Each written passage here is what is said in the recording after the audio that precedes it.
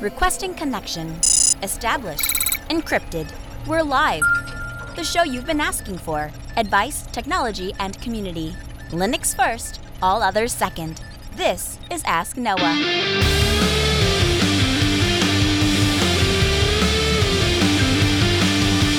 Live from Multispeed Technologies, the Ask Noah Show starts right now. This is the show where we came to do all the things on Linux they said couldn't be done and take your questions on how to do the same. The phone lines are open this hour to be a part of the program. It's a free call, 1-855-450-NOAH. That's 1-855-450-6624, or send an email to live@asknoahshow.com.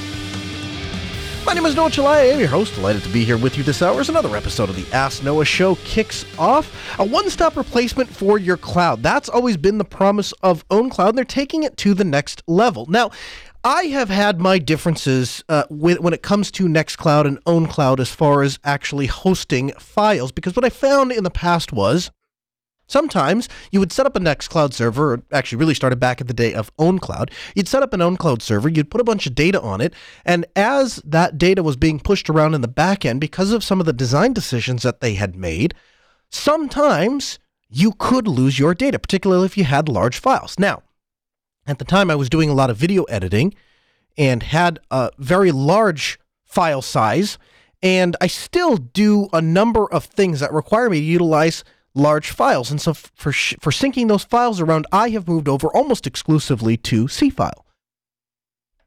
Nextcloud has come a long way, and they have continued to improve their file syncing system to the point that the last instance that I have of Nextcloud, I'm proud to say that I've not lost any files. I've not had any problems with syncing files around, although I will have to say that I have still not seen any major design changes, so I'm not sure if that's, is it just Murphy's Law? If I put all of my stuff in there that was actually important to me, would I run into a problem again? I don't know. But Nextcloud does continue to develop, and they are pushing forward with some amazing new features, not the least of which is their new social feature.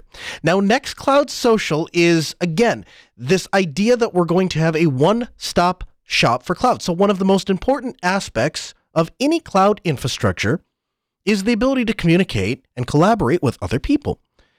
Nextcloud, knowing this, has integrated a feature called Nextcloud Social, and it's based off of a very familiar protocol that you might have heard of called ActivityPub. Now, ActivityPub is the social protocol, as it were, social standard, as it were, that is used in a number of other competing open source projects, not the least of which might be, that you may have heard of, Diaspora and Mastodon. Now, GDog1985 in the chat room, while having some troubles connecting to Mumble, has done some amazing things for us on the back end. He and another gentleman that is part of the Ask Noah community named Michael have set up one of the most, if not the most popular Linux open platforms that we have, and it is called Linux Rocks. I think the domain still Linux Rocks, Greg? Maybe in the chat room you can tell me. But essentially, it is a Linux-based Mastodon system that the community has set up. I actually had no involvement other than I think I actually purchased the domain. But other than that, I really didn't do anything with it. Just linuxrocks.com, and you can go and sign up for a free account for uncensored speech centered around Linux. Now, the nice thing about ActivityHub is it's decentralized social network. What does that mean? Well, in the case of Facebook or Google Plus or Twitter, you have a central infrastructure that you create an account on, and everybody then connects to that central infrastructure. The problem with that is, if that central infrastructure ever goes down, or if it ever experiences a problem, as Facebook experienced a couple of weeks ago, then you have people that aren't able to get onto their social network. But the bigger problem is it puts a lot of control in a single company.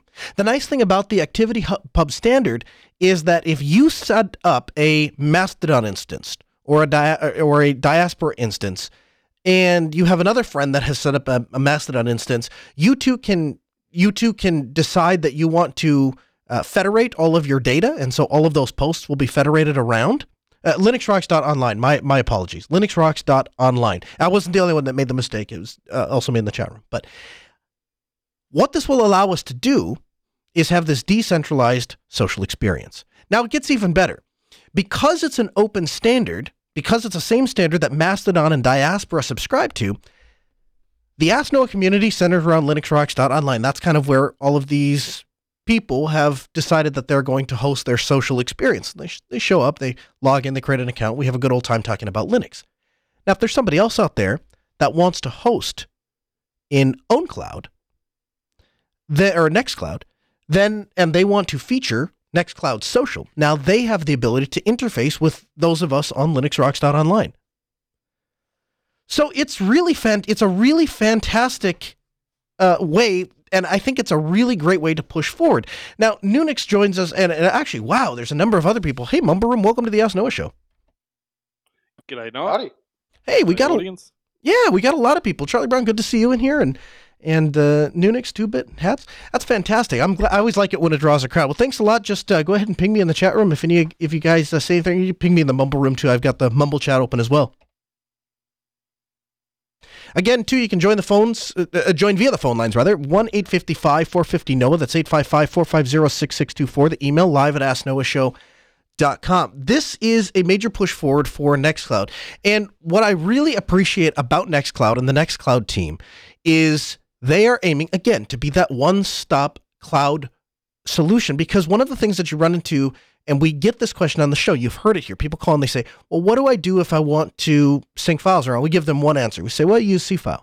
And then they say, well, what if I want to host my own mail server? We say, well, you might want to check out Mail in a Box. And what Nextcloud aims to do is to be one server that you set up in your house, and you're able to host all of your servers. Now, one of the things that we're looking at, one of the guests that we're looking at booking for 2019 that I think that can provide some really interesting insight, because he's a really great guy and just an all-around nerd. It's a gentleman I work with at the other radio station, and he is actually in charge of their IT infrastructure. Now, you can imagine how awkward that is for me, being 30 years old. I'm 30. I'll be 32, and for the vast majority of my adult life, every IT infrastructure I've ever worked in, I've always been in charge of, because that's our business. If we're there, that's what we're doing. We're managing the IT. So it's the first job, for sure, that I've ever had where it's somebody else's job to fix the computer. And it is fantastic, because I don't ever have to worry about it. Something breaks and I just say, hey, come over here and fix this, right? The other side of that is, though, Matt, the gentleman who is the IT guy at the other radio station, is insanely smart and very good at what he does. And so it's a pleasure to work with him. And him and I have we kind of clicked, because both of us we're geeks at heart. Right? Like you can put me in a different position, but you can't take the geek out of me. It doesn't work that way. And so I have had many in the hallway leaning over to the counter conversations with Matt. I've come to know him, and he's a really fantastic guy and a very bright guy. And him and I were chatting about the rise that I've seen at Altispeed Technologies with people wanting to implement servers in their homes and host services in their homes. And you notice every time, and I do mean every time, we bring up a self-hosted service, you can immediately see the reaction inside of the download numbers, inside of the feedback generated by the Ask Noah Show, inside of the number of tweets and retweets and interaction on social media. We can see all of that. It's a very hot button issue. And then I see all the money from the Altispeed Technology side, all of the money that people choose to spend on trying to get themselves off of cloud-based services, off the Google juice, as it were. And all of that tells me that we're definitely going in the right direction. We're solving problems, and the Ask Noah Show has been at the leading forefront of that. And so we're happy and proud of that. So I'm hoping to get Matt on the program, and him and I are gonna have a back and forth about the different things that we host in our house, not the least of which is edge devices. Him and I have been going through various different edge devices, and a lot of you are familiar with things like pfSense, and of course we've talked about the Microtech routers, but did you know that there's actually a whole plethora of edge-based operating systems that are designed to run as a router, edge device, security, gateway, appliance, whatever you want to call it? Lots of different choices for you. So, and the chat room is agreeing with me right now. They say, yep, I do that. Yep, we self-host everything.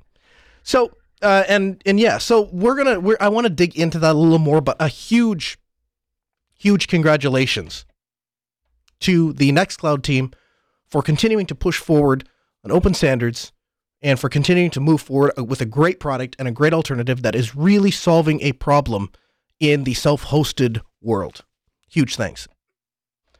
It also leads me to another point I wanted to make, and just something I wanted to touch on briefly. Open source software and open standards create a modular technology that is absolutely impossible to compete with. If you look at what Facebook and Twitter are doing and the amount of money that they had to spend to get the success that they have, and then you look at the mediocre success, nobody's living under any delusions that Mastodon is about to wipe Facebook off of the planet or that Mastodon's about to wipe Twitter off the planet. Okay? But you also can't deny that that projects like Mastodon, even projects like Diaspora, which are a real pain to set up, these projects have made way more success than anyone would have ever guessed possible. And it's not because that they were led up by some great leader or had some fantastic visionary. It wasn't any of that. It's not that they had a big pocketbook. It's they based it on open standards. And they based it on open source principles. And what that allowed them to do is create a modular technology that cumulatively comes together to form a cohesive, powerful unit. And it goes through iterations. We had Diaspora. We worked out the things that didn't work out. Then we went to Mastodon. We had a couple more problems, and those didn't quite work out. And now we've gotten to Nextcloud Social. And when you install this, when you set this up, when you go through it yourself, you look at this stuff and you go, hey, you know what? This is really incredible. This is really fantastic that anybody can set this stuff up and anybody can own their own data on their own server and not give up collaboration and connection with loved ones. So it's the modularity of open source continues to amaze me and continues to impress me, and companies that and people like Frank and the rest of the team that is working on Nextcloud, just a huge thank you to you guys. You're doing absolutely fantastic stuff. Absolutely really happy to have you, and happy to see and follow along with what you're doing. Again, you can join us in our interactive Mumble Room, or you can join us by phone, 855-450-NO. That's 855-450-6624. Of course, you can email us live at AskNoahShow.com. Now, our next guest, the Fedora project leader on Twitter, at MattDM, and a guest this hour on the Ask Noah Show. Hey, Matt, welcome into the Ask Noah Show. Hi, Noah. Great to be here. Yeah, thank you for taking the time. So Fedora 29 was released a few months ago. With the benefit of time, looking with hindsight being 2020, looking back, is there anything that is going any differently than it has with any of the past releases?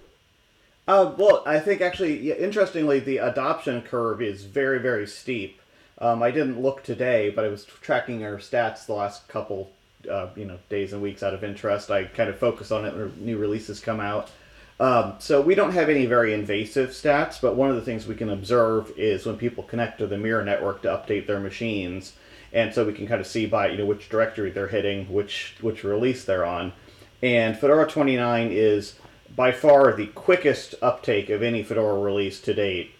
Just the line was shot straight up. And it actually went up higher than any release has been ever at their peak prior. So it's a very popular release with a lot of interest. So that's exciting.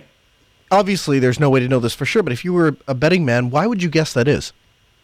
I think we've had a couple really good, solid releases, and it's kind of just building up.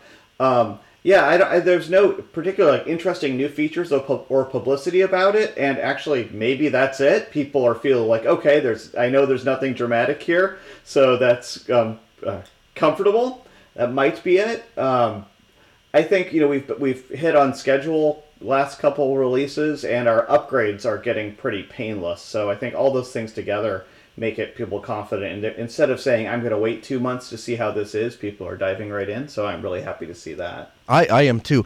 Are there any particular major features of 29 that you're particularly excited about or would consider? One thing I think, it's kind of a behind-the-scenes thing, but it's an important building block for things. We have a feature called modularity, which it's kind of a confusing marketing around it, for which I apologize. But the basic idea is it makes it easy for us as a distribution to package up multiple versions of things, so you can have, say, Ruby 8 and 10 or whatever, different versions of things. Those are terrible versions because that's the wrong versions. I mean Node version 8 and Node version 10, and different versions of Ruby, and some things like that, different language stacks, so that previously, basically, Fedora always provided the latest, and on our quick-moving release cycle, sometimes that was too fast. So Fedora changed faster than you were able to keep up with. So that was one reason people didn't always get to the newest release right away. And other times you were on an older release and you wanted something newer, or a newer release came out mid Fedora release. So the modular technology lets us provide to users basically different versions of a stack on that stack's own lifetime rather than on the Fedora lifecycle. So that was enabled by default across the board in Fedora, so that repo's there, and it's got some dozen different stacks in there, which is a good start and a kind of a building block for the future. So that's modularity is obviously a big deal with RHEL 8 as we kind of venture into the beta and all of that. Talk a little bit about modularity for somebody who hasn't heard that term. What is modularity and what are the advantages?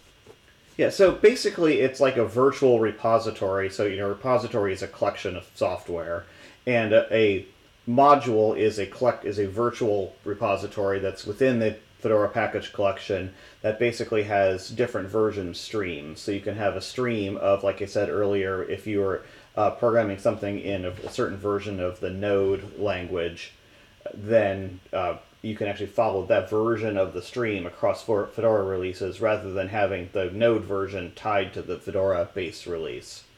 So it's one of the basic things in providing a Linux distribution and an operating system that's hard for people. As users, the distribution never moves at quite the speed you want it to. It's either too fast or too slow. And so this gives us an opportunity to provide things to people at different speeds. So I think that's kind of cool, but it is kind of a behind-the-scenes feature, unless you are a developer using those languages, in which case it's, I think, pretty exciting because you can suddenly have that flexibility. In the past, people have sometimes referred to Fedora as a testing bed for Red Hat. Do you still think that's true, or is that kind of a misnomer? So I think I would call it a misnomer. Red Hat definitely tests out a lot of their changes and develops their changes using Fedora as a place to land and integrate the work they're doing. So modularity would be an example of something that was developed that way. It's a Red Hat feature that was important for the next RHEL release. That, I can say 8 now. I've been having to say the next RHEL release for a long time. So wow, that's freeing. 8.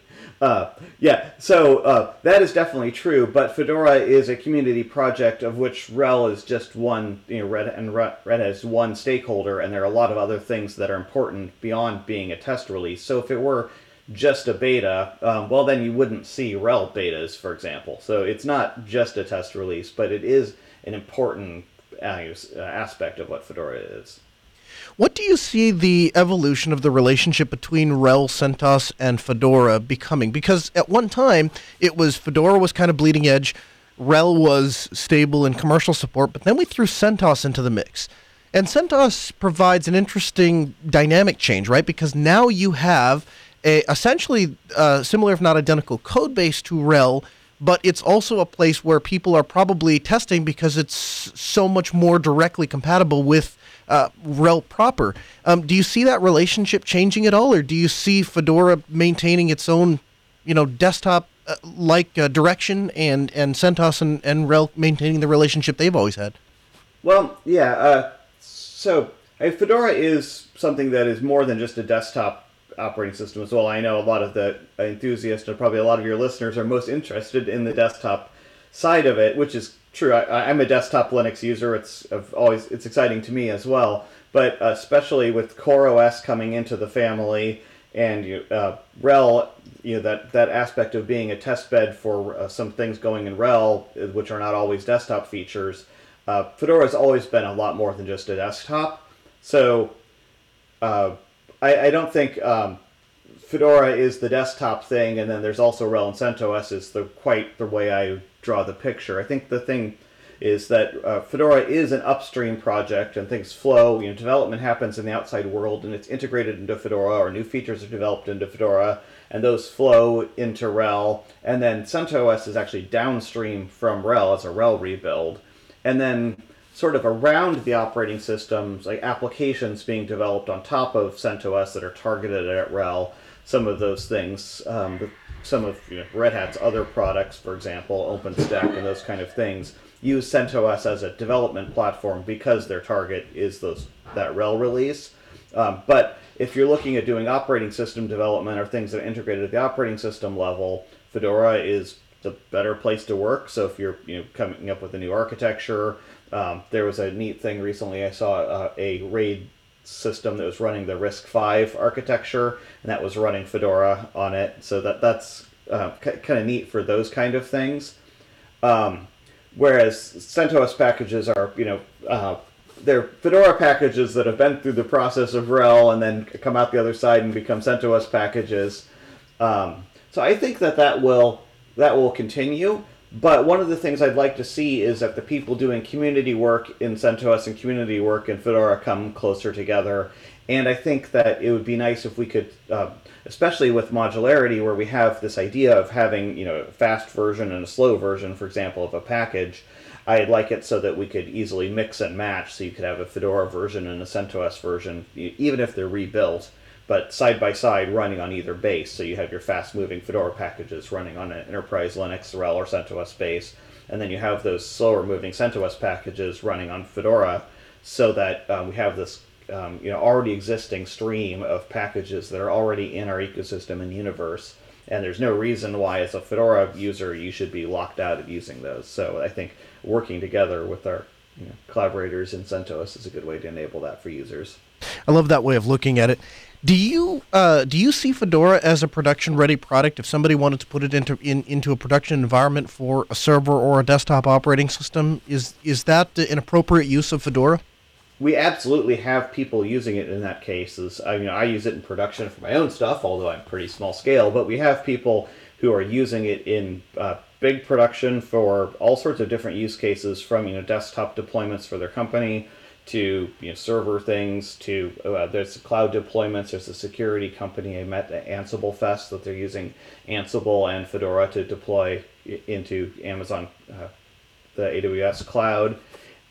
So people definitely are doing it in production. I think if you need the long-term support that RHEL gives, or if you need relationships with engineers that are backed up by more than people doing favors and community support that Red Hat does, that Fedora does, you can come to Fedora, you can file a bug, you can talk to people in the project.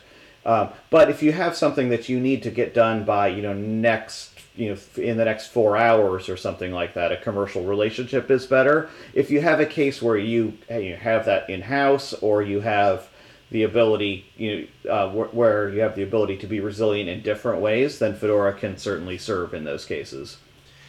Fedora to me has always been a leader in adopting technology, right? Pushing the software envelope, being on that bleeding edge. What are some of the current drives in Fedora?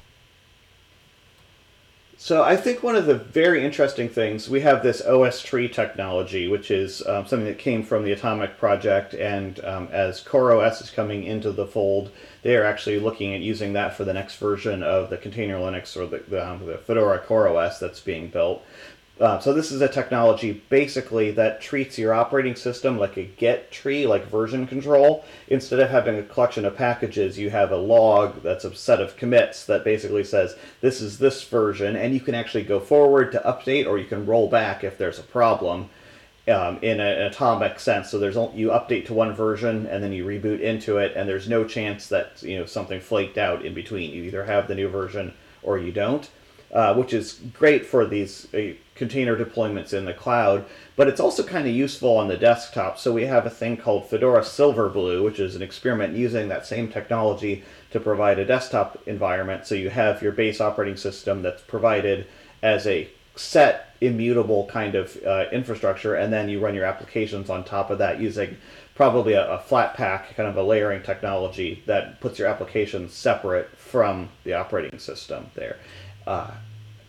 And sorry, I can keep talking. If you want to ask questions, I can slow down. I think it's exciting. Yeah, no, I'm glad, and I resonate really well with other people, Matthew, that are passionate about their projects. Right? I'm a very passionate person myself. Love Linux, love open source, and so when I come across other people that are equally passionate, it just energizes and amps me up. You know, Fedora, you mentioned Atomic. I'm interested. It's been a while since Fedora started the whole workstation server Atomic paradigm. How do you think the distros, how do you think their efforts have achieved, or have they achieved those desired goals? Yeah, I think it's worked very well. We've got some adjusting to do. I think overall, I see the Fedora numbers and stats going up, and I see a lot more positive talk about Fedora and growing user base. So I think the strategy has worked. I think we need to tweak it a little bit. We previously had Fedora Cloud as one of the top editions, and we replaced that with Atomic, and that's going to be CoreOS. And we're also adding in an IoT edition as that becomes kind of something we want to focus on. Peter Robinson, our IoT lead, has done some amazing stuff, and so he has an IoT edition that's also using this OS tree technology, which I think is a really great fit for the IoT use case. So I think we'll adjust what the additions are a little bit, and I think the previous cloud and server kind of need to be merged together. But as we're going forward, I think it's a good strategy that helps people understand kind of what they want for different use cases. Their use case is something we care about, and I think it's a pretty good approach. Everything has trade-offs, of course, but I think with tweaks and adjustments, we'll probably keep moving in that general way forward. Talk to me a little bit about the difference between Fedora Labs and Fedora Spins.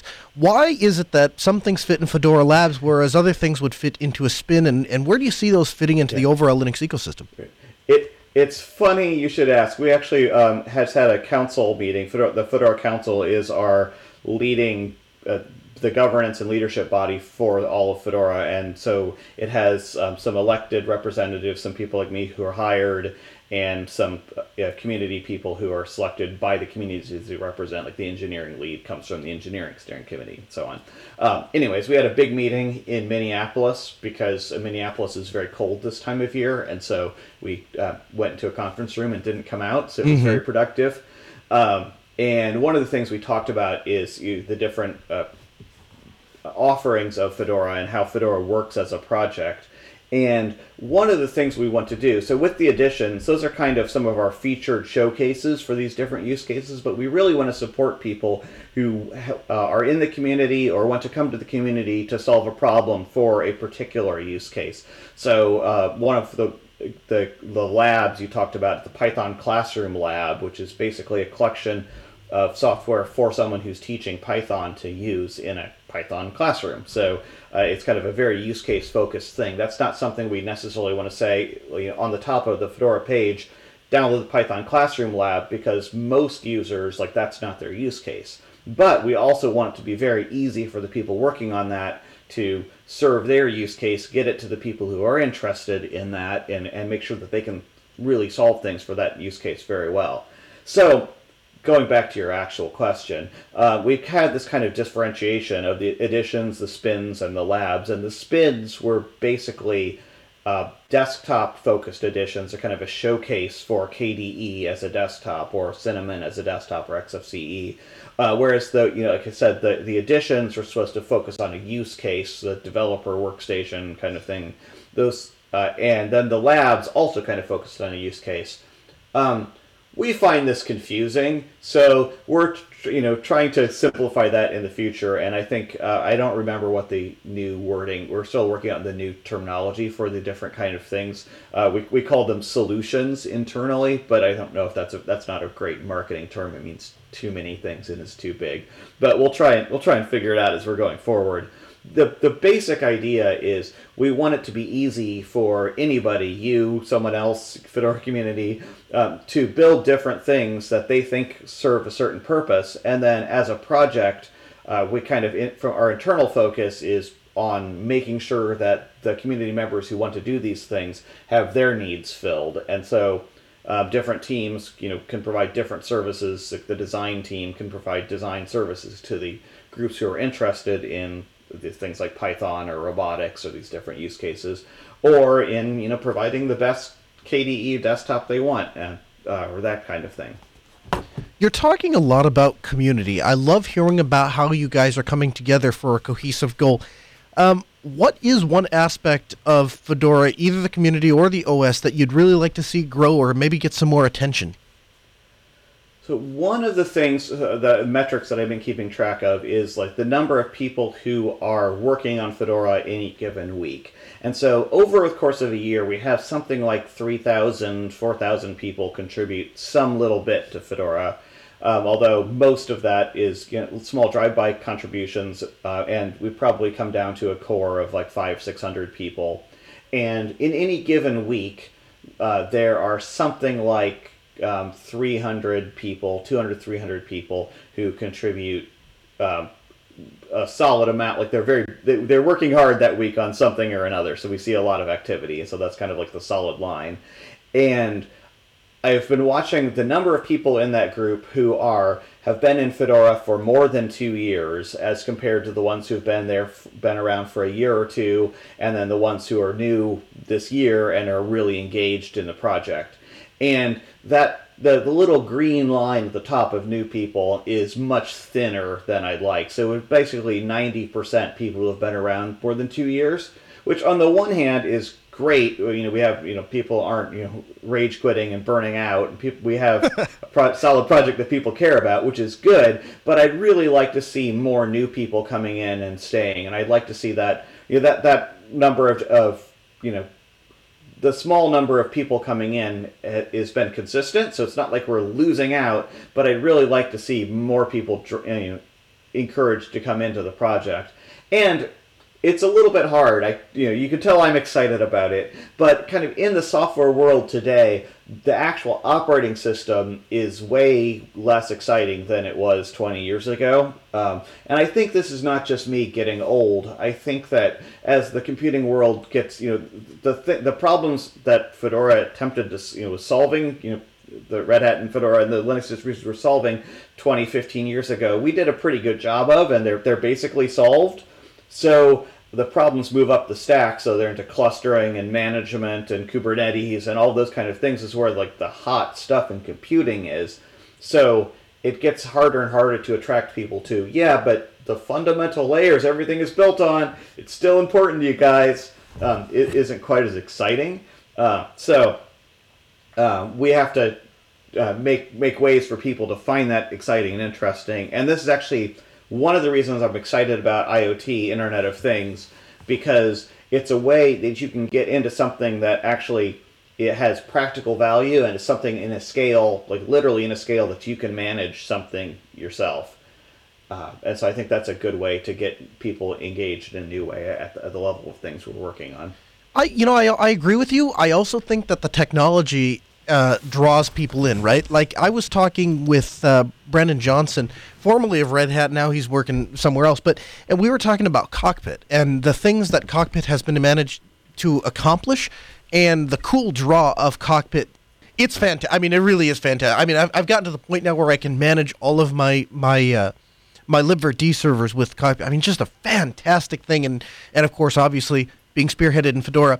It is great technology. And so actually one of the things, the team that made it is a really great software engineering team, and they are really all in on CI. And the way they do testing for Cockpit is highly automated with a lot of, robot kind of actors in the project. And so we actually have the people who worked on that. Dominic Perpeet is one of the people from the Cockpit team who's actually working on CI in Fedora. So although I don't remember the cool features from the software itself right now, the thing that is important in influencing Fedora is we're kind of bringing some of the methodology that enabled them to make that awesome software so quickly to the project at a larger level. Absolutely. Talk to me a little bit about Fedora Silverblue. Yeah, so I mentioned it before. Silverblue basically takes this atomic technology, the OS tree, and brings it to the desktop. So I think this is I'm going to say Year of Linux on the desktop, right? It's one of the ways we can bring an operating system to people that makes it a lot easier to manage in QA, because right now, if you have a Fedora desktop, or if you have a Debian or Arch or whatever, you've got a whole series of packages on your system. And every system very quickly becomes incredibly unique. The fingerprint of packages you have installed, it's like the combinatorics of it are out of control. And so there's no really solid way to say, yes, we've QA'd this system.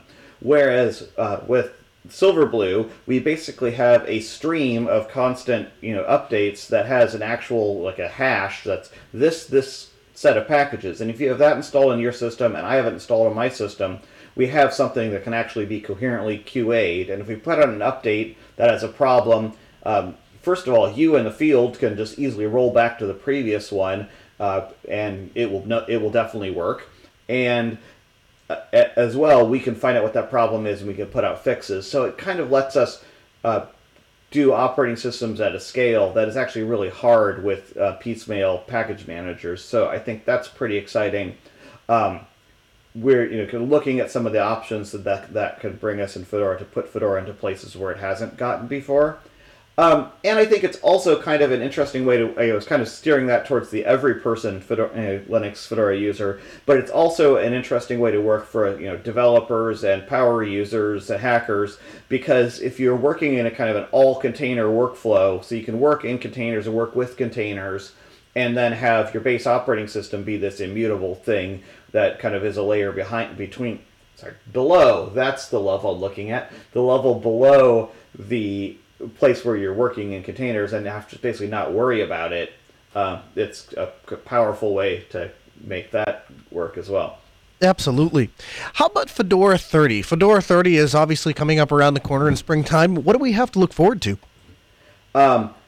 You know what? So I think, from my point of view, the big things that are looking there are, we're probably going to have a test version of Silverblue that will be available to people. I don't think that's going to be ready to be our mainstream thing yet. There's a lot of details to work out, but we're going to put some more focus into that. The IoT edition, which again right now is kind of a test thing, is going to be one of our top level editions. And I'm excited about that. I just got a new house, and I've got smart thermostats in it. And I got a Rock 960 board, which is a cute little ARM64 board. Mm-hmm. It's one of our reference platforms, and so I'm excited about hooking that up as a smart home controller for my house. So that's my own little personal project, but it's also linked into what we're going to be doing in Fedora 30 as an official offering. I think that's exciting. And then Fedora CoreOS will become our official container cloud innovation platform for Fedora as well. So those are the kind of the top level things that I see there. So I just want to, I think we drove by something real quick. So are you saying that home automation is going to become more of a core part of Fedora?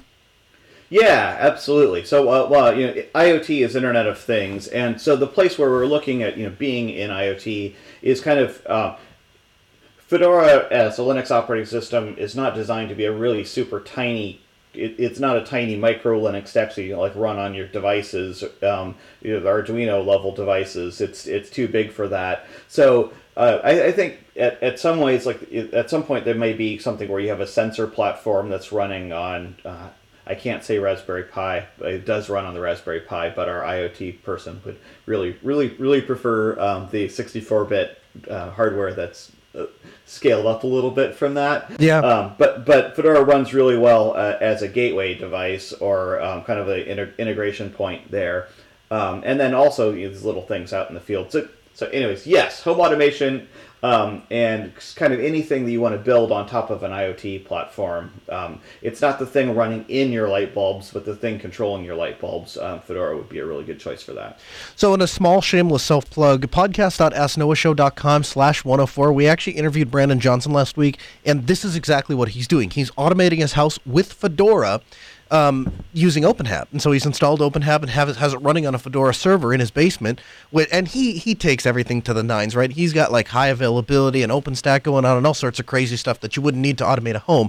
But, for him, it's all about being high availability and all those kind of crazy things. I'll have to check with it. Well, if you get your heating system hooked up, so you're controlling your heating with your own system, here in New England, high availability suddenly becomes an important thing, even for at home, because you don't want an OS crash to suddenly make it so that it's 30 degrees in your house. Well, that's very unhappy family. Well, there's a lot of truth to that. You got people trying to turn lights on and off, and obviously the way that Brandon has set it up, it's actually pretty ingenious. He's got it set up to all local controls, so even if the automation controller goes down, he just loses some of the automated functions, but he's still got local control over the devices. But yeah, shameless self-plug, podcast.snoshow.com/104. Check that out if you want to see what more you can do with automation. But I'm happy to see that Fedora is moving forward in that direction. I think that'll be fantastic. How has the IBM acquisition affected Fedora, if at all? So, not in our practical day-to-day things, not at all, and we're not really planning for it to affect us. I think it's going to be good, is my personal outlook. The deal hasn't gone through yet. There's a lot of things that nobody can say. I think there's been a lot of fear about it, and I think a lot of it is unfounded, from, again, my personal opinion, where I see IBM has been a good actor in open source in the past. I remember the Peace, Love, and Linux thing. So I think I'm cautiously optimistic. I think there'll be some challenges. So I think it brings a lot of opportunity, and I think people shouldn't freak out about it. I saw a bunch of freaking out, and I'm certainly not freaking out.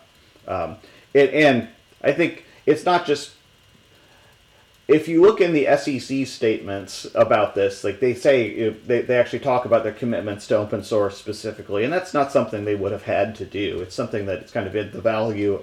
The value of what's happening includes the commitment to open source. So I think that's positive. Matthew Miller is his name, Fedora Project Leader. On Twitter, at MattDM, fedoraproject.org. Matthew, thanks so much for taking the time to join us on the Ask Noah program. We'll get you back in the program real soon. Yeah, thanks. I'm glad to be here. Thank you very much. Open phones this hour, 1-855-450-NOAH. That's 855-450-6624. The email, live at AskNoahShow.com. Let's go to the phones. James calls us from Idaho. Hey, James, welcome to the Ask Noah Show. Hey, I'm looking for, I lost my thought. In the open source, almost equivalency to Dragon Naturally Speaking, which is a text dictation type program for Windows? Yes, sir. So it's interesting. Dragon, naturally speaking, has been around for years and has developed quite a following. I know in both the medical community and in the law community, there are people that they will not use anything else, and they have actually designed headsets and little pocket recorders, all based around Dragon Naturally Speaking. It's a program, an application, a suite that I've not heard in some time, being away from the Windows world. But we absolutely have all sorts of things and all sorts of tools that you can use on Linux. The one that I have the most experience with is Free Speech VR, and we'll have a link for you, James, in the show notes. Now, full disclaimer, I don't use speech dictation for anything in my day-to-day life on Linux. I do use the Google voice-to-text engine, which is honestly an abysmal failure most of the time, but it does lead to some really funny text messages and telegrams that go out, so I continue to use it. I don't have any need to use voice-to-text speech recognition on top of Linux, but the one that I've played with is Free Speech VR. It is a very refined program and has a decent following. I apologize that I can't give you any more information on it.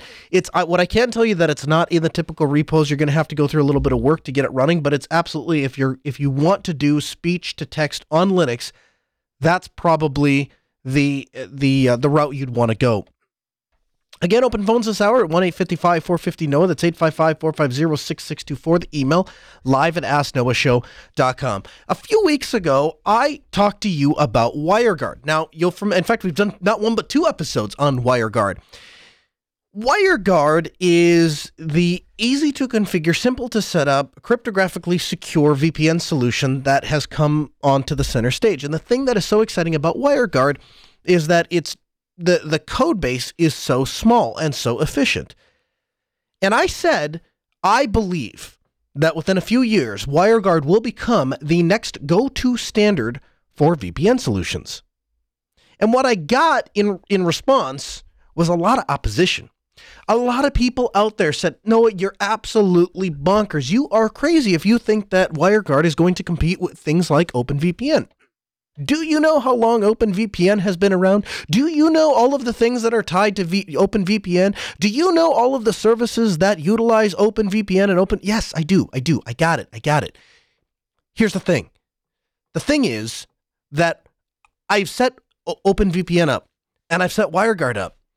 I've set OpenVPN up a lot more times than I've set WireGuard up. And I have a lot more complicated infrastructure running on OpenVPN than I have on WireGuard, obviously, since WireGuard is not technically really ready for production. You know what I found? The experience on WireGuard is like way better. It's incredible because WireGuard is so simple. It's literally a function of generating private and public keys. And we have a step-by-step tutorial. If that doesn't mean anything to you, if all you know is that you want to be able to take your laptop and go to a coffee shop, go to a hotel, open up, connect to the public internet, and know that your connection is secure because you're tunneling it with cryptographically secure methods back to your home network, you can set that up with WireGuard in about 10 minutes, less than 10 minutes. We've got a step-by-step tutorial. We'll have it linked for you in the show notes. It's available on YouTube. You can just look WireGuard tutorial, and I'll show you exactly how easy it is to set it up. But to my point about WireGuard becoming the next standard in VPN solutions, WireGuard has, or the Proton Mail team is now teaming up to support WireGuard and WireGuard development. Now, you may remember, or you may have heard that Proton had Proton VPN, and they announced that they are going to hold an auction to give away a lifetime account to Proton Mail, the proceeds going to the further and development of WireGuard. Now, what does this tell you? Because there's going to be somebody out there that says, so what? So they're giving an email away. They're giving an email account away to support WireGuard. How does that say that WireGuard is becoming the next VPN standard? What it's showing you is that people with competing interests and people that need a VPN solution to base their business on are putting their vote, putting their money, putting their wallet in WireGuard's corner because they believe that WireGuard is the future as well. GDog1985 has a link to our YouTube tutorial inside of our interactive chat room, which, by the way, you can join at chat.asknoahshow.com. So if you want to add your voice to the conversation, but you don't want to add your voice to the conversation, you'd rather be text, you can join that community. And of course, that community exists 24 hours a day, 7 days a week. So even when we're not on the air, you can continue to have Linux-related discussions. WireGuard's going to be the future. WireGuard is going to be the future of VPNs. And yes, I understand that WireGuard is not perfect. I understand that we have a long road ahead of us as it relates to testing. I understand that there are competitors that have way more integration and many more features and all of that. I get it. But understand this. It took those guys like 15 years to get where they are. It took WireGuard a matter of months to get where they are. And they're pretty close. So you already have VPN services that are anonymizing VPN services. So like a thing that you would sign up for to anonymize your internet traffic. You don't actually host the VPN. You're VPNing into their servers and counting on them not to keep logs on you. You have services like that springing up around WireGuard or incorporating WireGuard into it. You now have companies like Proton Mail who believe in secure private internet, who are backing WireGuard. You have us, the team on the Ask Noah Show, the place you go for hours of meticulous research so that you can understand and own your technology. And we are telling you that you need to check out WireGuard. So just one more vote in our favor. That's the way I see it anyway. Again, open phones this hour at 855-450-NOAH. That's 855-450-6624. The email, live@asknoahshow.com. Now, we talked about this earlier on the show, but in an earlier episode, Microsoft is dumping Edge as we know it. The rendering engine of Edge, which is essentially a reinvented version of Internet Explorer, but Internet Explorer got to be the butt of too many New Year's jokes, so they ditched that branding and went to an equally terrible branding called Edge. They're now going to dump Internet Explorer and Edge for the Blink rendering engine, which is the rendering engine that is used by Google Chrome and Chromium derivatives, we'll call them. This is both a blessing and a curse. I work in the hospitality industry. We support a lot of hotels, and we support a lot of businesses at large. And what you find in those businesses is that most of the companies that design software, particularly for chains, be it restaurant chains, hotel chains, they have centered around web-based software. Because it's too expensive and too difficult and too cumbersome to continue to support native Windows software. What version of Windows are they running? Do they have any sort of misconfiguration? Do they have adequate virus protection, malware protection? Have they run Windows Update? There's just too many variables. Way easier to bring all of that in-house into a server-side component and just push it out over the web. You're seeing Choice Hotels do this. I don't want to get into all the names, but the vast majority of software is moving on the web. And that's true definitely in chains, but of course we see that in our every day-to-day work life, right? The web has become more prolific. And part of that is just because internet connections themselves have become more prolific. So it's no longer a function of, well, if I ran that piece of software, I would have to dial up to the internet to be able to get access to it. It's much easier if I just run it locally here on my machine. And what you find is that most of these companies that are reinventing their software specifically for the web, they're doing it for Chrome because it's the most popular browser out there. And there are a couple of companies, this is particularly true in the security DVR world, where they push Internet Explorer and Edge because of all this ActiveX crap, which, by the way, rarely actually works well. And if it does work well, it doesn't work well for very long. But it is something that exists out there, worth acknowledging. So this is a big deal for Microsoft because they're going to dump Internet Explorer and Edge.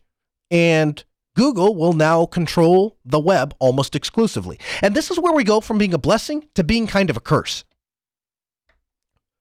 Chrome currently represents 72% of desktop browsers. So 72% of the people browsing the web on a desktop environment, on a laptop or desktop, are doing it with Google Chrome. That's Windows, Mac, Linux, all across the board. Edge is at 4%. 4 freaking %.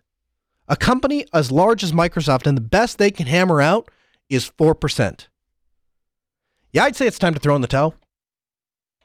My beloved Firefox, my browser of choice, the browser that is powering the Ask Noah show right now, that's at 9%.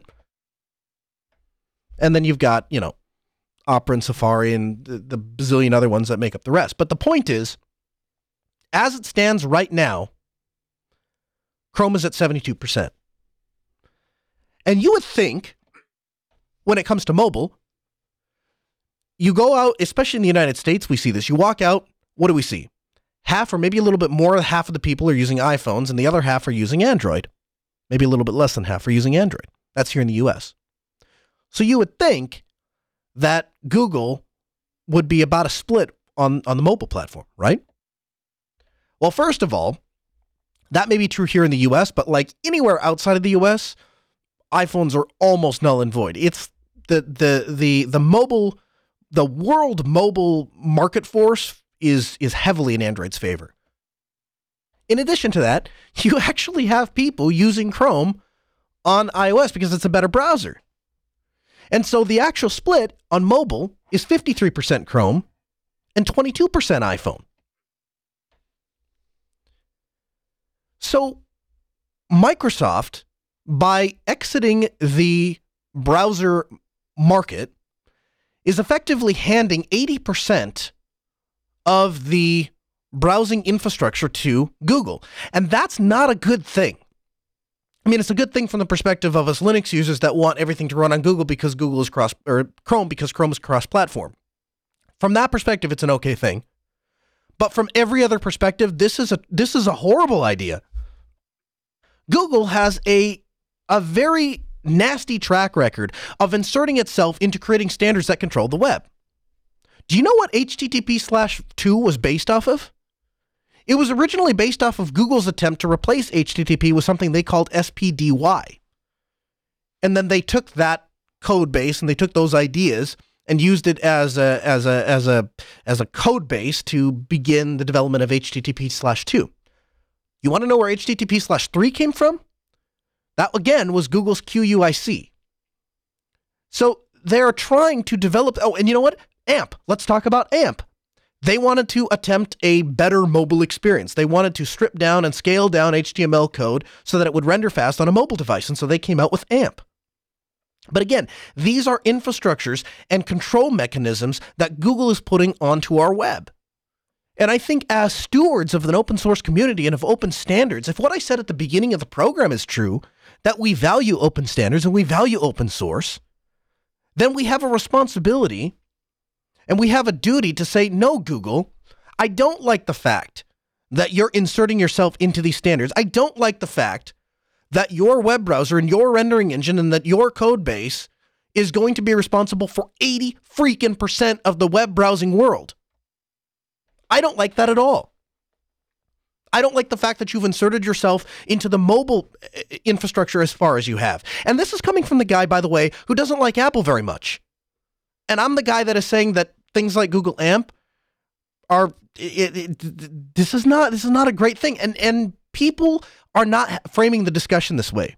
That is not the discussion that is being had on the internet. If you go out on social media, if you look on Twitter, if you look on Facebook, you look at blog posts, people are thrilled. Internet Explorer is going away. Edge is going away. Microsoft is switching to Chrome. Open source is won. This is fantastic. Linux users rejoice. And I don't want to rain on your parade. I really don't. I hope that good things come of this. I hope that it allows for greater Linux adoption. But I have to tell you, I have some concerns.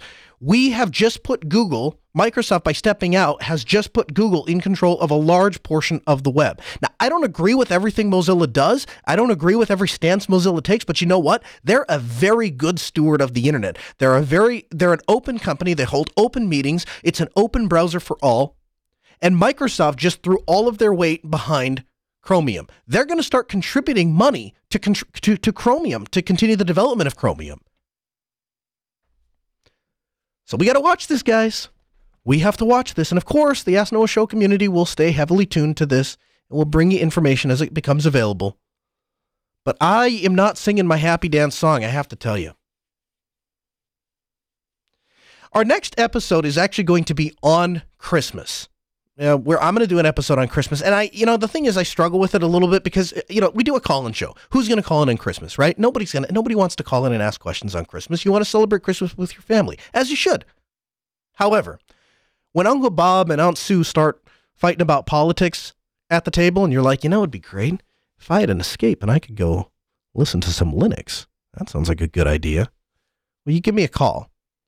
And to sweeten the deal a little bit, our Christmas episode, we did this last year. I'm going to do it again. We're going to do an Ask Noah So special with Ask Me Anything.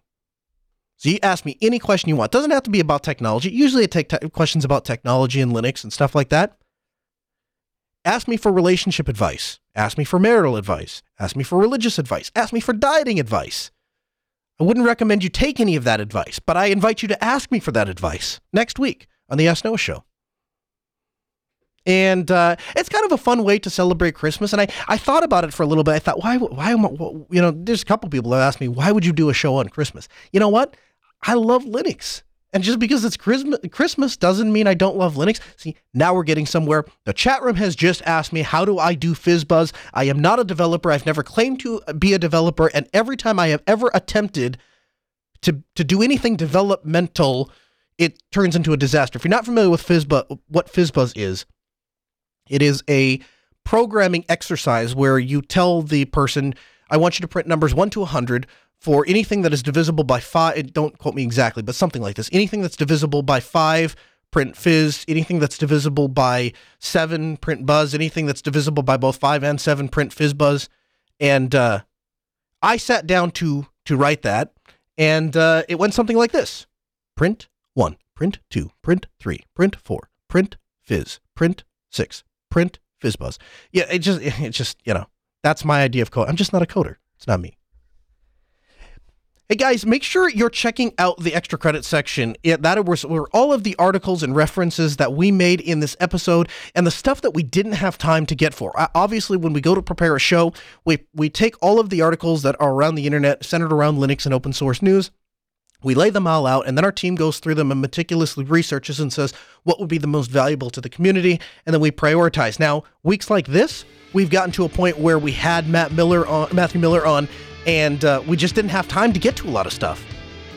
But you can go read it. You can find out what the rest of those are. You can find that at podcast.asknoahshow.com. If you're not checking out the extra credit session, then you're missing like half the content. We've got big things planned for 2019, and a lot of that is hinted inside of our show notes. And check those out, podcast.asknoahshow.com. The Ask Noah Show continues next Tuesday at 6 o'clock p.m. A huge thanks to Ben, our producer, Sarah, our call screener. We'll see you next week at 6 p.m. Central, asknoahshow.com.